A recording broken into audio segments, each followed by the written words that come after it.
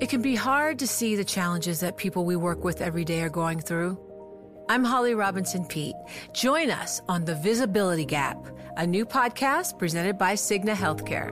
Download it wherever you get your podcasts. You know success when you see it. Or you think you do. The people in the spotlight. But what about those small business masterminds who succeed at making their money work harder? They do that by having a business bank account with QuickBooks Money, which now earns 5% annual percentage yield. Making your money work as hard as you do? That's how you business differently. Learn more about QuickBooks Money at quickbooks.com/5APY. Banking services provided by Green Dot Bank. Member FDIC. Only funds and envelopes earn APY. APY can change at any time. The leaders of the world, free and otherwise, are in Eastern Europe right now talking about climate change. Is it too little, too late?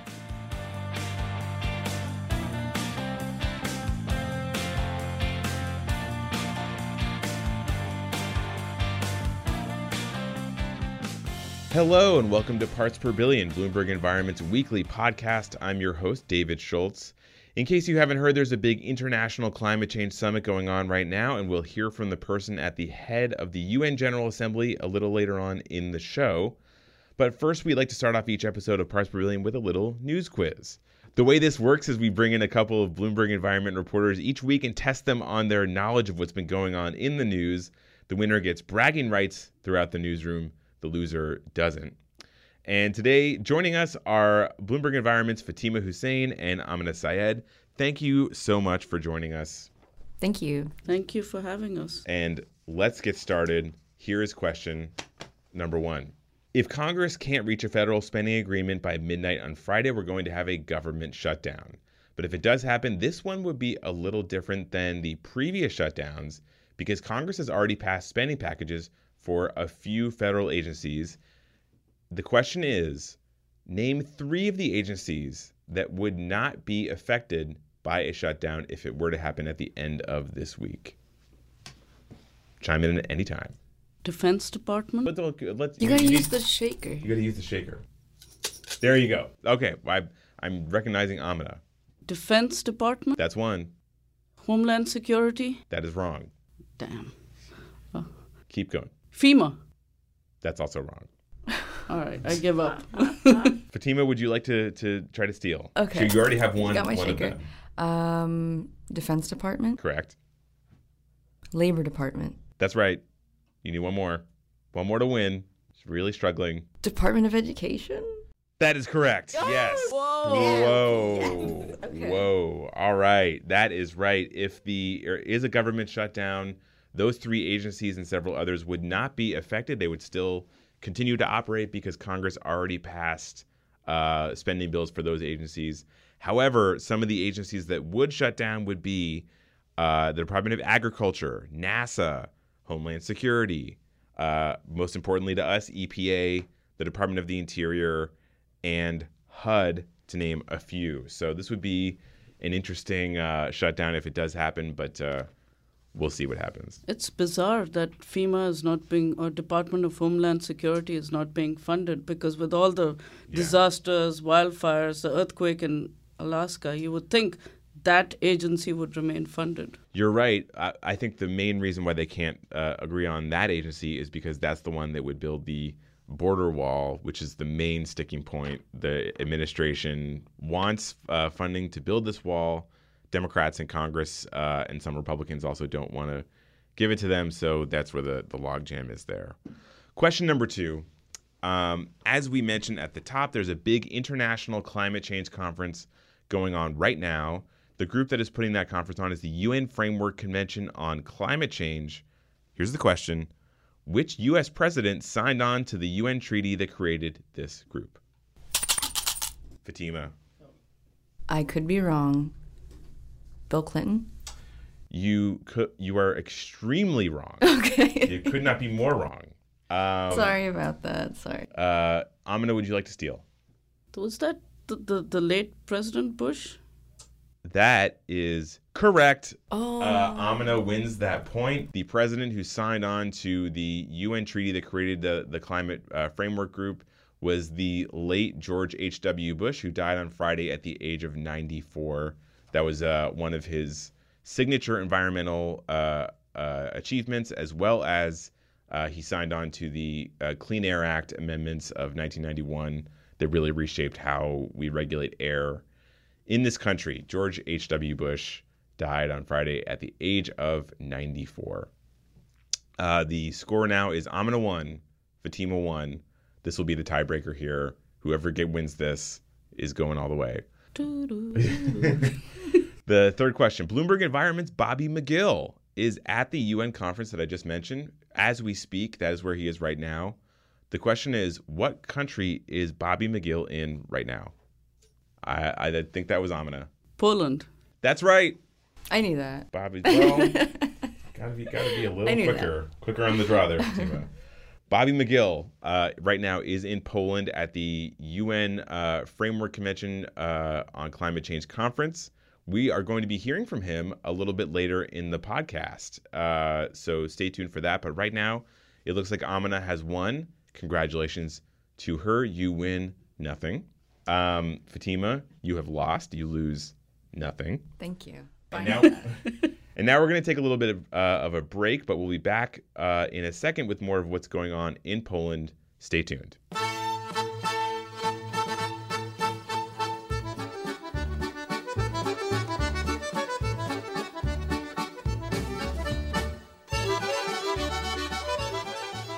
All right, and we're back, and we're about to head to Poland. That's where the 24th meeting of the UN Framework Convention on Climate Change is taking place right now. And by the way, just for some context, this is the UN group that was responsible for the Paris Climate Agreement, so these guys are a big deal.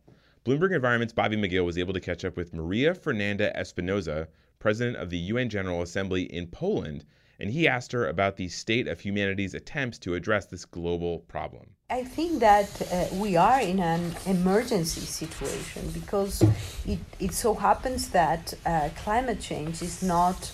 We started with the climate negotiations, it was something that we thought was going to happen in the future, even though we had, very concrete and solid evidence. But we were thinking about climate negative impacts to come. And now it is so obvious that it is happening and happening now. It's devastating entire countries and economies. That happened in Dominica, in Fiji. It happens. 80% of the entire infrastructure just swiped out in one storm. And these things are happening. The 2 million climate migrants and refugees only in 2018 is a reality. So we are touching, the devastating effects of climate change. So it's not about the future, it is about the present, and it is really putting in question our capacity to deliver on, the basics. The basics meaning the Sustainable Development Goals, Agenda 2030, the survival of people and their fundamental right to their livelihoods and to their countries of origin. So the situation really cries for urgent action. How does that change how is this urgency changing the politics of the rule book and I guess primarily of climate finance as well, considering that these have been challenging discussions? Is this new evidence going to break through any sort of impasse? Well, I think that really raised the awareness, raised the concern, but also raised the commitment. And we are seeing, for example, a very strong and bold commitment of Germany for the replenishment of the Green Climate Fund. Strong voice from the 18 European countries that gathered around a call from the Austrian president. He put together a group of 18 countries saying, yes, we need to increase our ambition and recommit. And we have a European Union that is saying we will be a free coal region by 2050. So these are the kind of commitments that we need. And we need to really scale up the ambition that we already had in Paris. So this brings, greater urgency, but also the crying need of coming up with very concrete, specific solutions on the use of renewables, on the shift, the restructuring of our production matrices, but also in a change of culture in the demand side, the consumers, the way the consumers have to change, the way they live, the way they interact, the way they buy, the way they consume. So this is a completely a game changer, because we are putting in risk the very existence of humankind in this planet. It's not a minor issue. Curious what you think about the U.S. and presumably Brazil sort of stepping aside in their leadership on climate. Brazil specifically, where do you think? How do you think Bolsonaro's election in Brazil will affect the success of Paris overall? Well, I would say that climate change is perhaps one thing that affects every country and everybody. And there are different ways of responding to the climate crisis and the climate challenges. If you ask me, climate is the typical global problem that requires multilateral global responses. And the house for multilateralism is the United Nations. So I think that's the way to deal and address the issue. There are some other countries, and I think we need to be very respectful, that they think that they just can do, perhaps for the time being, without, embarking in this, in the multilateral architecture. But what I hope is that the positive developments we have seen in the United States, for example, the hundreds of cities coming together, mayors of cities, embracing the Paris Agreement and saying, we are going to deliver on this. This is very promising. When you see individual states of the United States saying, we will take up the Paris Agreement and we will deliver, because this is so important.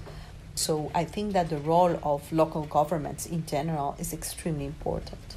And, in the case of Brazil, let's hope that the same will happen.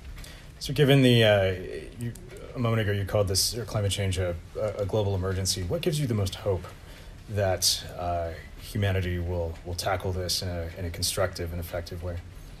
Well, if you see at the climate crisis as a puzzle, as a whole complex landscape, we have the evidence, we have the science, we have the knowledge, we have the technologies. We still need to do more, but we have the resources.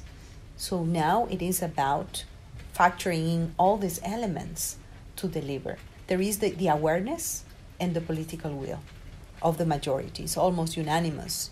No one, I just ended a meeting with indigenous peoples. I participated in the youth summit yesterday, youth climate summit yesterday. And you see that this is an issue for society. It's not only for political leaders or the political class, but it's for everybody. So my hope relies on the possibility of humankind to respond to a life-threatening challenge. That's where my hope relies. And that has to align the willingness of politicians, of the private sector, of organized civil society. And I think that we have to harvest from that momentum.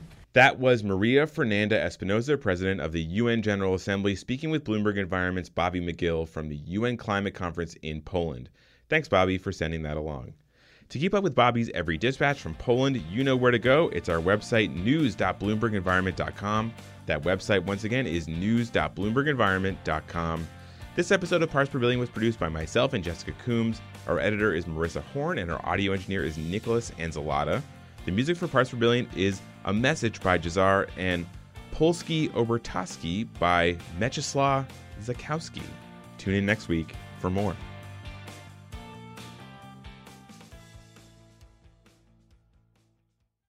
The countdown has begun. From May 14th to 16th, 1,000 global leaders will gather in Doha for the Qatar Economic Forum powered by Bloomberg. Join heads of state, influential ministers, and leading CEOs to make new connections, gain unique insights, and uncover valuable opportunities in one of the world's most rapidly rising regions. Request your invite for this exclusive event at QatarEconomicForum.com.